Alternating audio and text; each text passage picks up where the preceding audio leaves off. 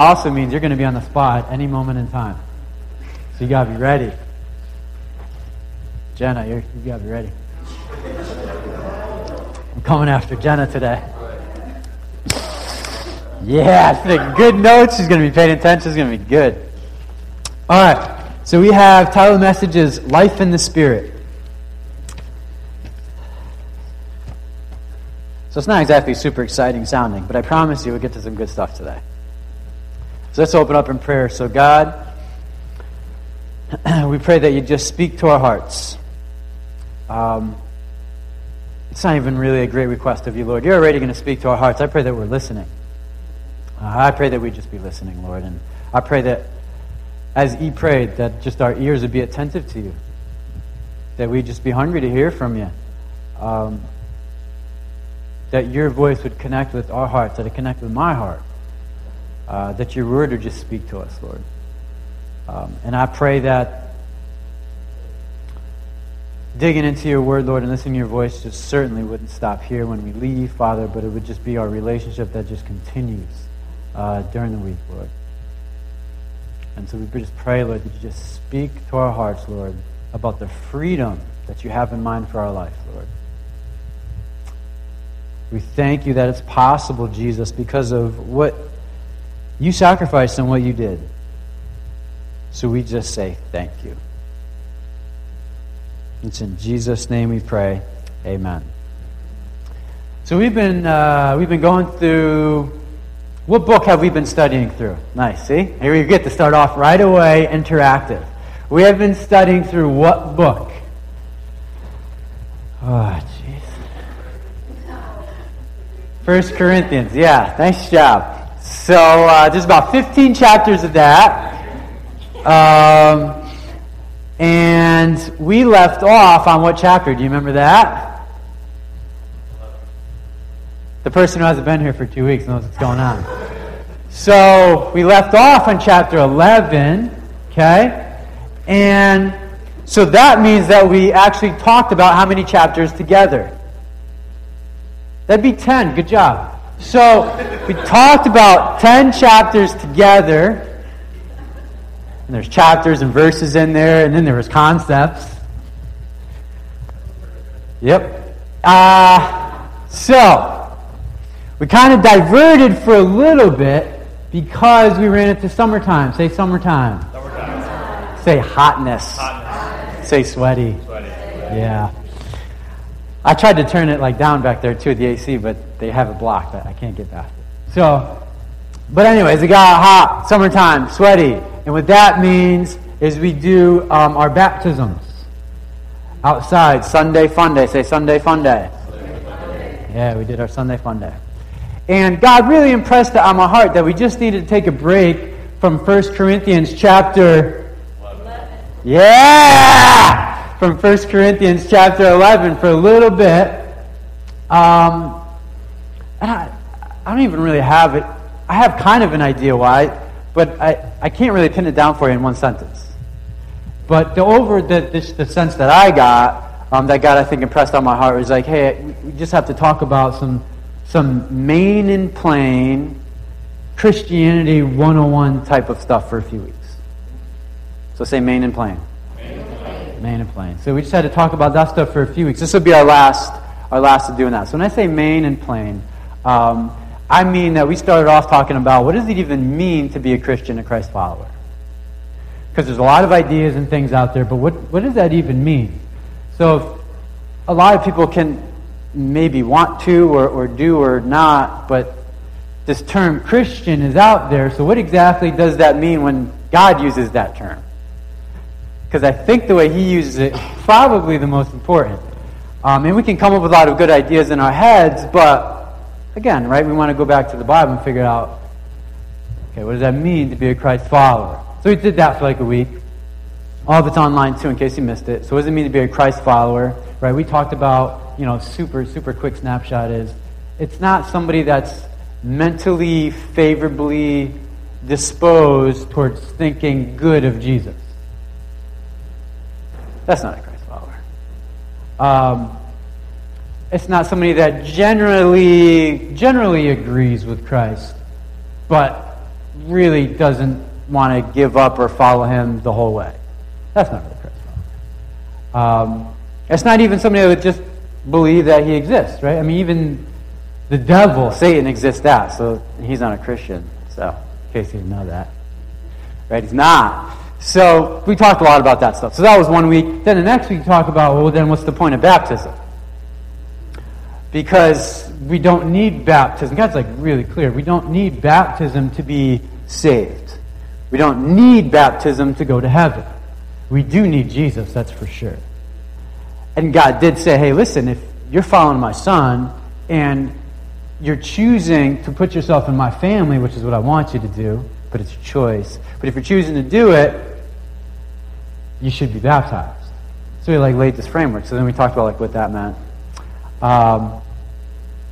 And then we followed that up with this idea, this question of why would God expect us? And we talked about that for a little bit. Is this even fair? Say fair.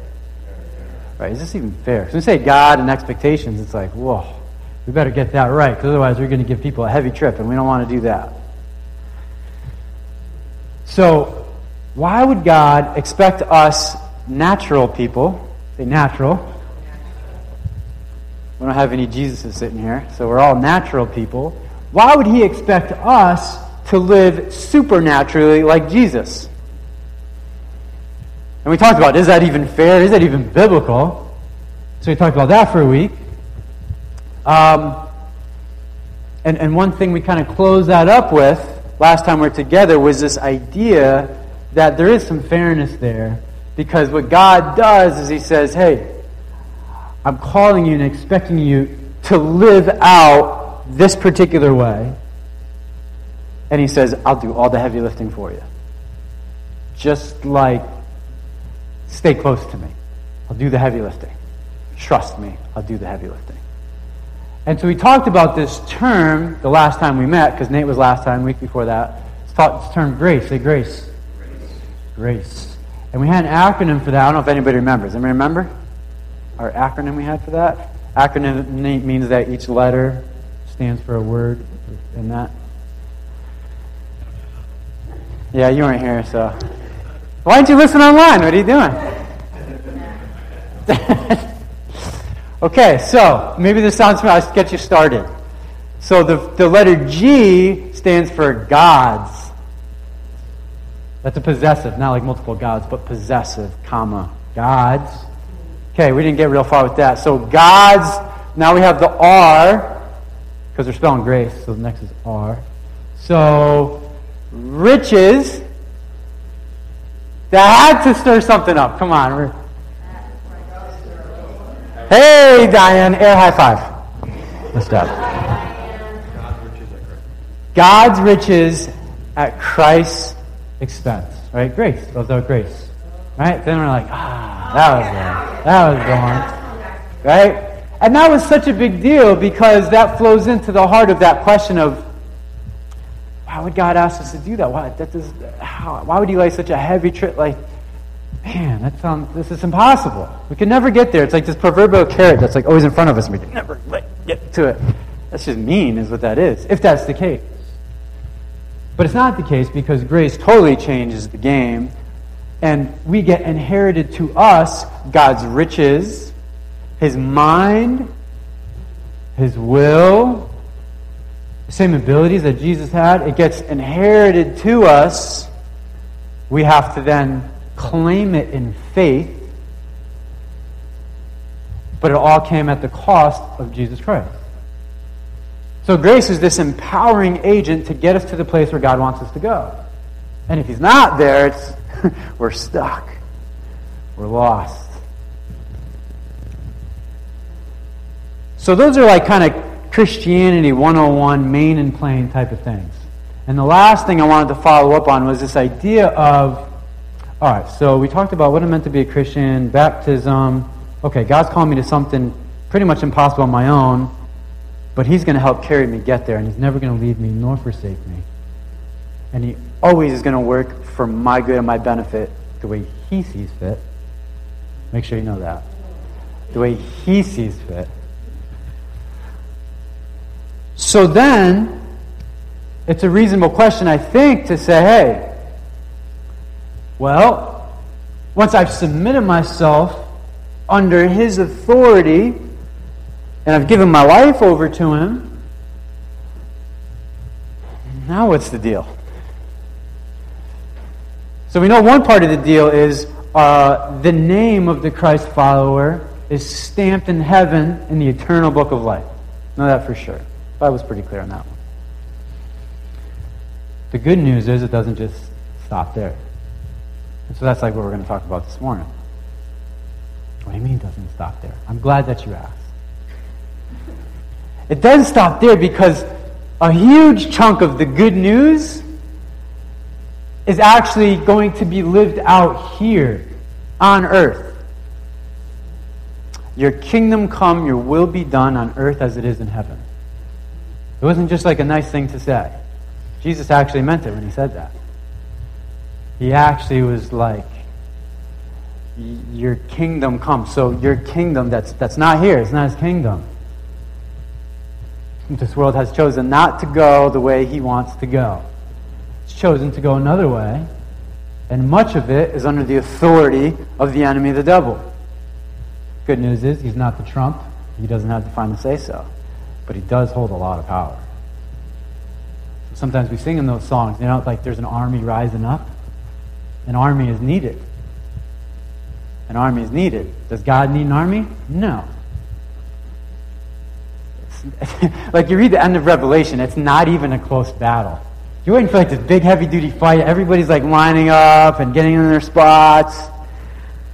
And it's like, and he just takes him and throws him over here. It was never close. But what God chooses to do is it's amazing the way he feels about us. He chooses to have us play an integral part in his will and his kingdom coming upon this earth.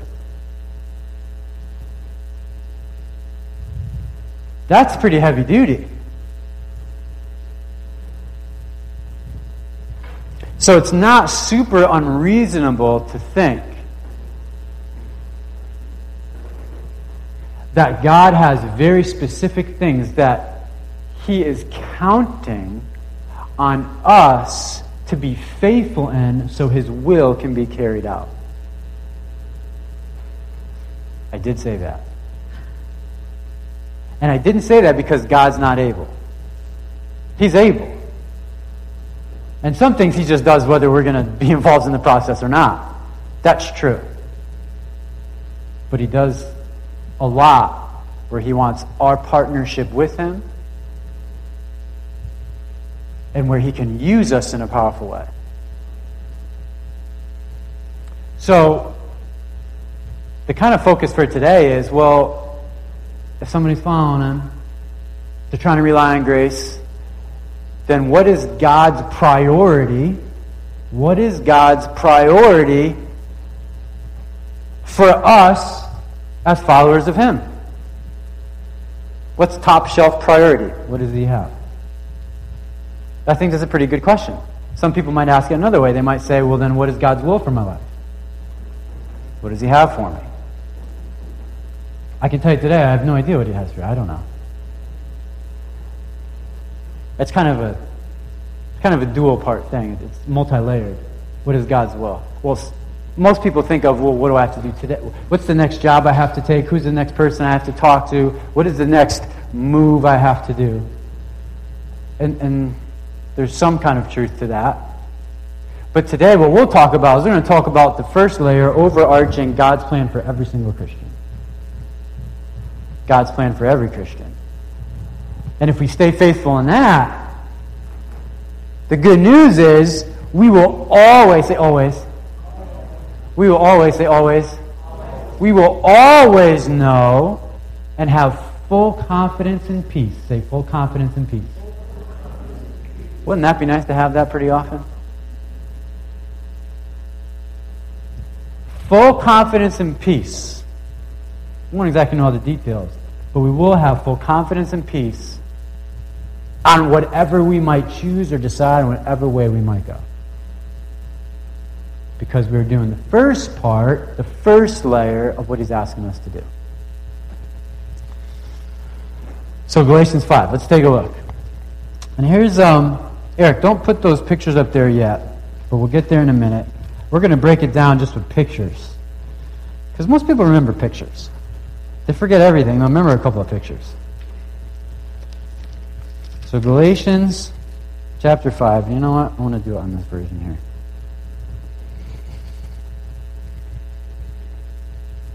All right, so in your bulletin there, what's our question we're going to answer this morning? Okay, in case you missed it, here we go. What is God's priority? What is God's goal for the Christian's life? What is God's goal? What is His priority for the Christians, the Christ followers' life? Right? So, some suggestions, some ideas, people would say, well, to forgive, bring honor to God, to follow Jesus, to love other people, to be patient, to be kind. Those are all pretty good. Right? Those are all true, right? Glorify the Father, right? All good. All good for sure. But there's something at the center of all of that. Because some people's definition of glorifying the Father, loving Jesus, following Him, it's going to certainly vary no matter where you go. Be more Christ-like, that's a good one. I like Christ-likeness, that's a good phrase. It's not mine, I heard it from somebody else. But what is the goal? So that's what we're going to talk about. Galatians 5. Here's what's going on here in Galatians 5. There was a group of people, it's not one specific church. There's a group of people in an area called Galatia. Say Galatia. Galatia. And the person who wrote this is Paul, who also wrote the book that we're studying, that we took a break from. That book was, there we go. So Paul wrote 1 Corinthians. He also wrote this book with the G.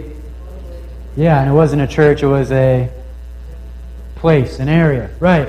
So he's writing to them, and they did a really good job as far as receiving the good news and the gospel, the Word of God. They did a great job. They listened to it, they paid attention to it, and then they lived it out. They were doing great. But what had happened is some people, we don't have names, well, there's a couple of names, but they're pretty random and they're not mentioned often, and they're really not that important. But the idea being is that some people came in. So if like some people came in here, C.C. Nagy, and just come in, and they just start saying strange things. Now, some of us say strange things, but I mean, like strange doctrine things. You need to do this. You should do that. Why would you ever say this? People get hung up on things, like weird things.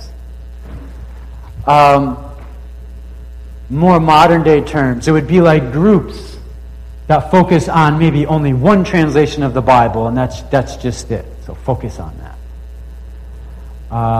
Or other groups that say, well, Jesus, He was a good man and He was a good prophet. He made a difference, definitely a historical figure. But He wasn't actually God in human form. Or things like if you die, you get spirit children on other planets. Yeah, this is a real thing, and a lot of people follow this. Millions of people. I'm not going to label it, but... So these are ideas, and these are things... What?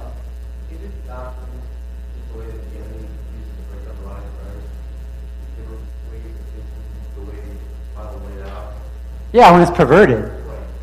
Like, his question was, isn't doctrine just a way to divide people up and create chaos and division? No. So, it was intended to build the church up, to be able to correct all of us, to encourage all of us, to help our minds think in the right way, because the battleground is really the mind. So it was really intended for us to think the right way, to be encouraged, to be built up, to better understood exactly who we're following and what Christianity means. And then it just gets distorted in a way to where, I think this, And so we're the super right group, and then they think that, they're the super wrong group, and some division needs to happen. Not all division is bad. I'm not going to go to church where they say Jesus Christ is not truly the Son of God. I'd be divided. It wouldn't happen. I don't think it's my life's mission to then try and persuade them otherwise. But just because it's not my life's mission, it might be somebody else's. That's just certainly not a call of my life. But I'll tell you what, if they come knocking on my door, I will invite them in and I will talk to them. For sure. So some division is good. Like Jesus had a phrase, he said, listen, I didn't come to bring peace, I came to bring a sword.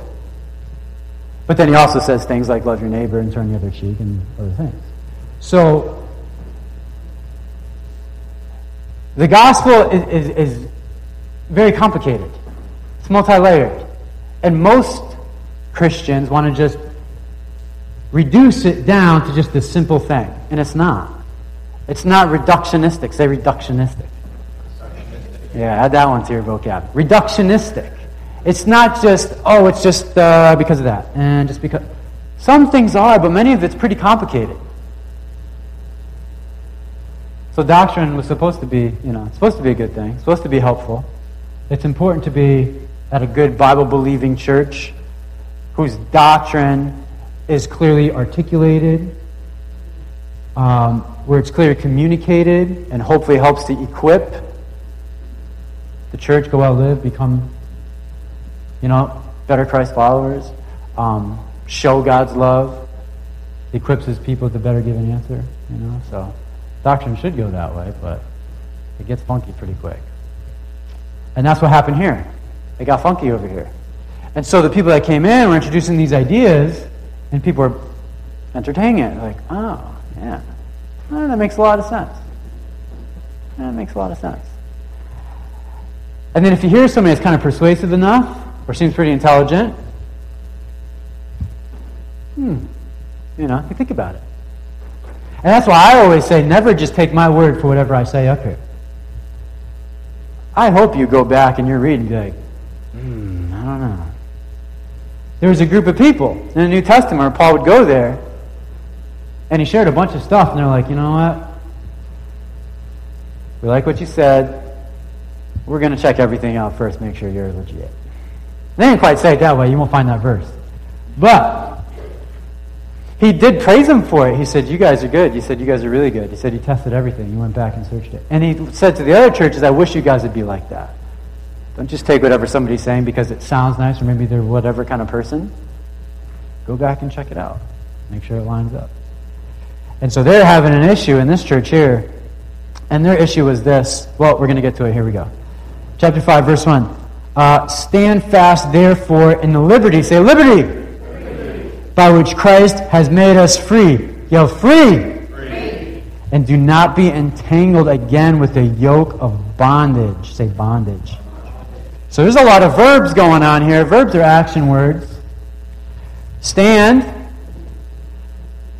Fast is word and adjective. But stand fast, therefore, in the liberty which Christ has made us free. And do not be entangled. Entangled? Right? Again, with the yoke of bondage. So we have this idea. We can throw up that picture now. All right, there's a yoke. There we go. Boom. So here's what happens. What happens is that, make sure you don't miss this part. And I was just talking with somebody just the other day about this. They weren't a Christian. We were somewhere. They just brought up a super deep conversation like right away, and I was like, wow, okay. This is cool. Like, it doesn't normally go that way, but I'm game. This is good. And we had a great conversation. And it all centered around this idea. The idea was freedom. Say freedom. Freedom. Very much. Please don't miss it. Super important. Very much of God's heart, His character, His will. That question we're going back to, His will, His purpose for the Christian, for the Christ follower, It all centers and revolves around freedom. He wants his children and his people to function, to think, to live in freedom. I want you to know that. It's really important. This particular individual, their experience was they knew a religion that required many different ritualistic routines that needed to be done very often a particular way. And if they weren't, there was somehow dysfunction with God. But if they were, there was harmony and peace with God. So it's like a really distorted type of freedom. It's like something they have to work really, really, really hard for, and then hopefully they get it, but as soon as they drop the ball, then they lost it. I just described millions of Christians' lives right there.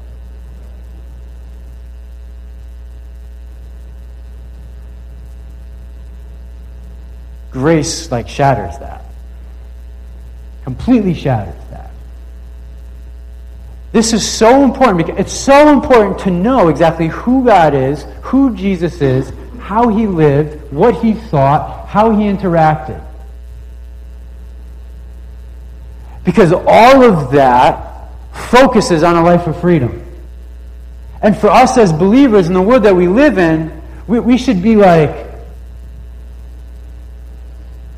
just think of toddlers. Says the guy got toddlers. You just think of toddlers where I just think of Jaron and his cars and his things that he has. He just got a new toy. He's obsessive. It's always in front of him. He won't leave the room. He leaves the room. He's like, is Justin touching that? What's going on? Jericho can look, but he can't touch. It's like he's super possessive. He gets all his little things, all around him. And anybody comes in that boundary, he's like, and we got to do the hitting talk and do all that, right? But the idea being, he has his area and his stuff, and nothing invades it. I'm telling you that us as Christians and Christ followers, we should be like that. Not hitting people. But we should be so protective of say freedom. Freedom and the grace and the liberty that we have within God. And as soon as anybody starts coming and being like, man, you got to do this, you got to do that, you should really focus on this. You're going about it all wrong there. It's that should start to get us up a little bit.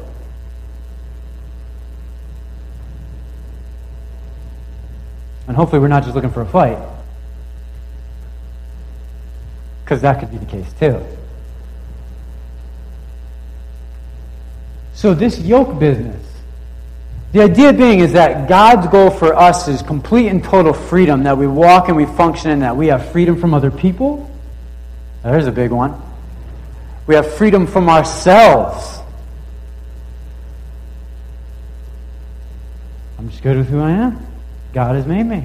This is the way it is. I got my stuff and I got my stuff. It's about his story, not my story, right? Just being okay. Just doing that. Freedom. So living in freedom from other people, living in freedom from myself, living in freedom from bitterness, and resentment, and offense.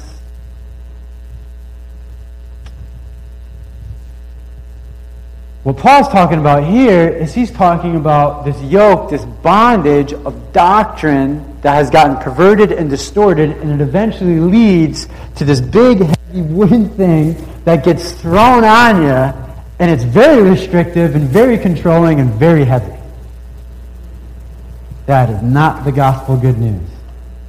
Not at all. So as a particular individual, I just apologize. It's man, I'm really sorry that is how God was presented to you, but I promise you that is not his heart. And so what happened is because that particular individual felt so controlled and so restricted and so heavy for so long, They just started to search out other ways, other methods, other things.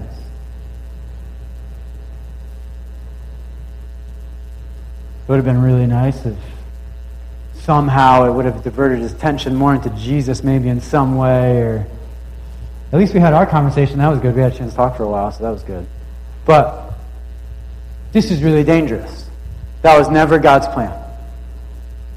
His idea was to have freedom. Now don't miss this. Within freedom, there are disciplines and there are boundaries. So grace is not this license to go nuts and God loves me and it's all good. And we talked about that. So there is discipline and there is boundaries. I think probably the greatest picture of that is when Jesus is in the garden. How many people know that if Jesus is upset and crying and doesn't want to do a particular thing, that's significant? So he was in the garden, he was crying, super emotional moment, just an anguishing moment. I guess so much so, it says in the Bible that he just sweated like drops of blood there, because he knew it was about to happen, he knew it was going to go down. And he's like, you know, I don't know, I was good with this in the beginning, but now it's going to happen. You see that humanity side of him. But then you see the Spirit come right back, and he's like, no, Lord, whatever you want to do. So total freedom would be, I'm just not going to do it. We're not doing it right now. We'll figure out another way. I don't want to. I really don't feel like doing this, so I won't. So it's freedom with discipline and with boundaries. His freedom submitted to where God drew the line. Here, his freedom submitted to where God drew the lines. I was just reading a thing this week. I was talking about freedom, and they were talking about two guys, and they came to the police officer, and they said, hey, so-and-so hit me, and the officer's like, what are you doing? Why did you do that? And he goes, well, I live in a free country. And he goes, yeah, you're right. You do live in a free country, but your freedom stops where his nose starts. Like, there's boundaries. So, freedom, yes, but there are disciplines and boundaries within it that he has set, and this is just for free. He does it because he knows better than we do, and it's going to help us in the end.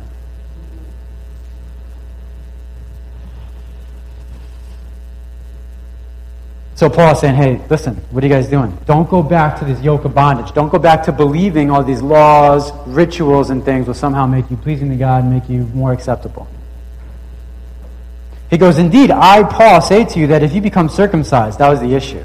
Somebody was coming in there pushing circumcision. Here's a fun thing to talk about.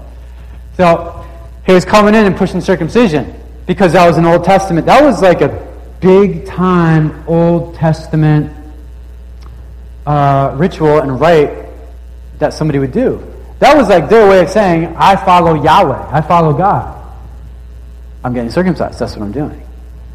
And then what happened is Jesus came on the scene and he says, well, listen, I fulfill all of the law.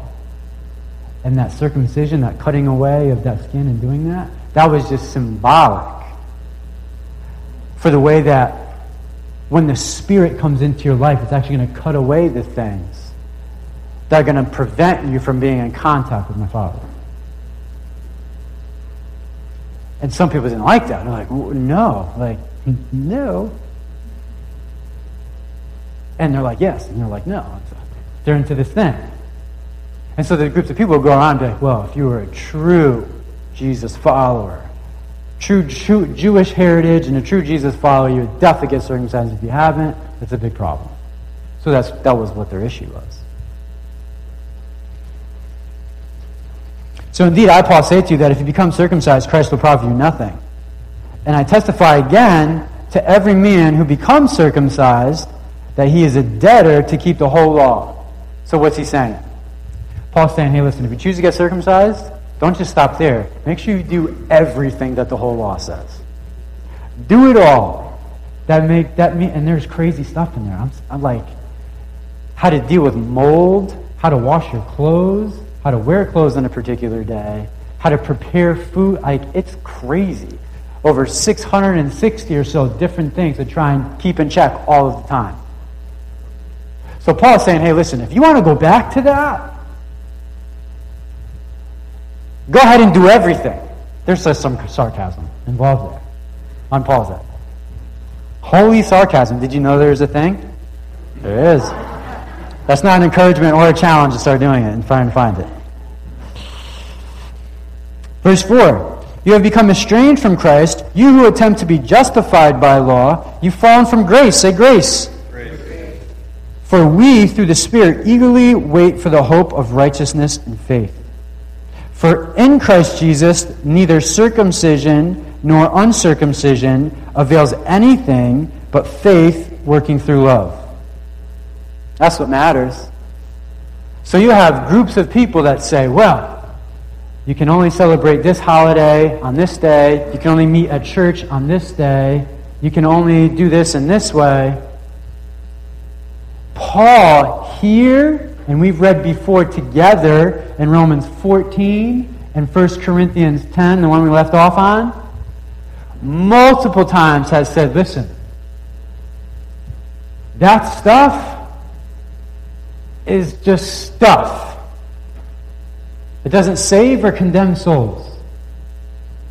If it's like some things people really want to do, then I guess let them really want it. They really want to have church on Saturdays because they think that's the best way, then just let them do it. That's fine. Is it more right than the ones that meet on Sunday? No, not an issue. The same thing like he would say about circumcision here. It doesn't matter.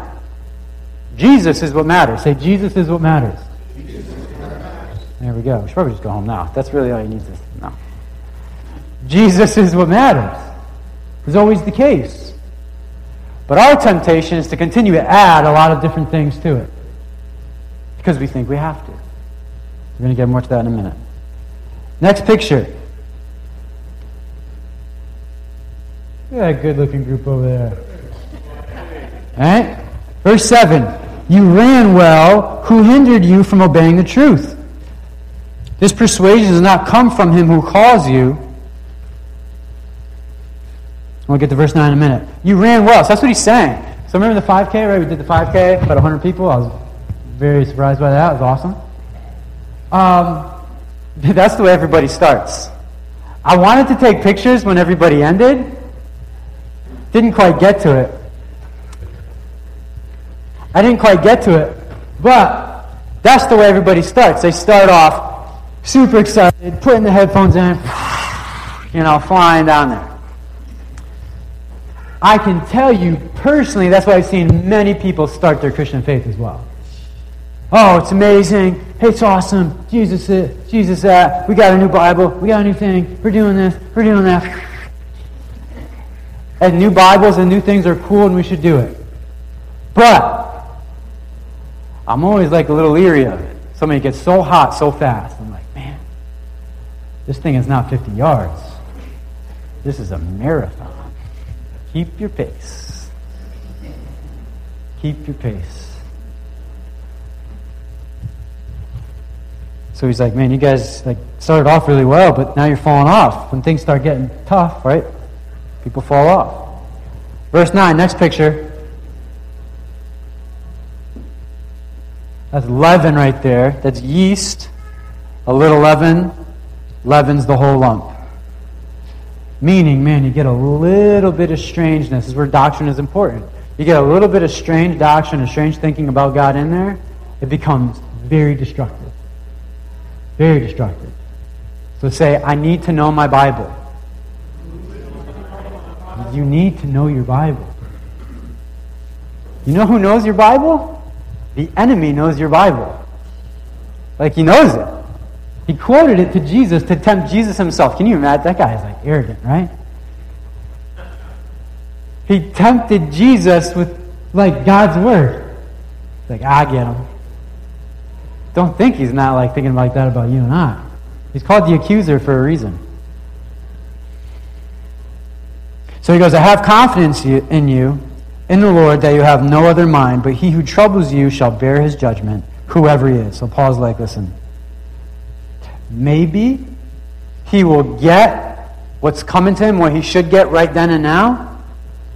Maybe he won't. But I guarantee you he's going to have a time with God. How many people like revenge? Getting revenge. You like to get it. It feels good. You like to see it happen to people.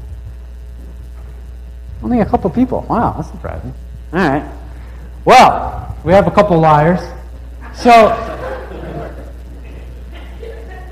that can be a big-time struggle, especially when you feel like, man, that's just so unfair, so unright. Especially in our world, when there's just some places of the world globally, there's just so much oppression, so much corruption, and like people suffer. It's not right. A country like Sierra Leone, their number one product is diamonds. It's what they do. Valuable commodity. It's one of the poorest nations in the entire world. Why? Well, corruption and oppression. Whoever has the biggest gun, they win. It's a bad scenario. It's a part of me that, like, yeah, I want to see them warlords get what they got coming. I would like to see that. Paul's like, don't worry, they're not getting away. They're not getting away.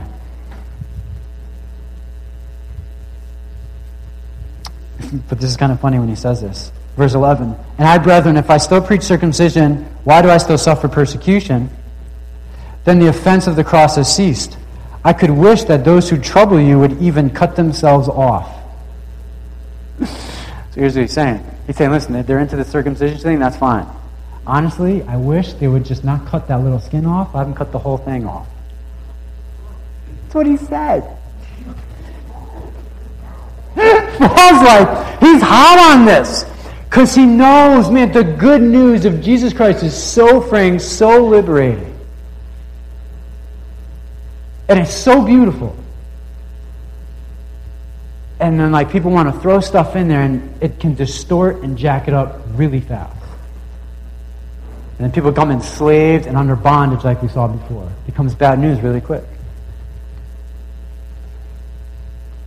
All right, we're not getting to the next part. All right. We're going to do a couple of pictures and then one closing thought. What is picture 1 illustrating? So picture 1, what was that about? The yoke. It's definitely a yoke. Right? So what was it illustrating about the yoke? Good stuff. So heaviness, burdens, right? Bondage. Can we get any more specific with that? Slavery. How are they getting into this slavery, this bondage, this heavy yoke? How was it invading this Galatian church? By doctrine, right? By doctrine that was rooted in the law. By doctrine that was rooted in you have to do this, this, this, and this. You have to use the right oil. You have to say the right words in your prayer. You have to talk to the right person. That's what was sneaking in. We have to be very careful with that stuff. But like I said, it's complicated because there are some things that God's very clear and He says, hey, these are things you have to do. You got to still baptize people. That's not like communion. It's still a thing that we do, for sure. Just a couple of things. So picture 2, what's picture 2 illustrating? Picture 2, right? The race, what's that illustrating? Keep your pace. People start hot. Some people start hot. Some people never start at all, and that's sad. But some people start hot and then just die off along the way. Like in that 5K. They start off like that, and they're coming out the last corner. They're all wet, just, it's a good picture of what happens. Been through it. Thirsty, yeah, it was a hot day too. Picture 3, what was picture 3 illustrating? The yeast, the danger, right? The yeast, right? The danger where a little bit of distortion and dysfunction of who God is creeps in. A little bit of distortion and dysfunction creeps into our thinking and our believing. That's going to affect a lot of other areas. That's why we say, know your... Yeah, absolutely. Right? Absolutely. So let's know our Bibles, and let's also be in communion and be in prayer with Him. As we continue in relationship with God, not something that's just visited maybe once a week for 5 seconds or 5 minutes or whatever. As we're in communion with Him, He also speaks to us through that. Sometimes He gets audible with people. Sometimes that's still small, quiet voice. I tried to do the whole thing, but it's already long. So, next time, we're going to do the end of Galatians 5. And I promise you it won't be that long. We're going to talk about fruit. And that's exciting and that's fun to talk about. Because the fruit thing is very interesting. It's very interesting. So, Michael, you want to close us in prayer?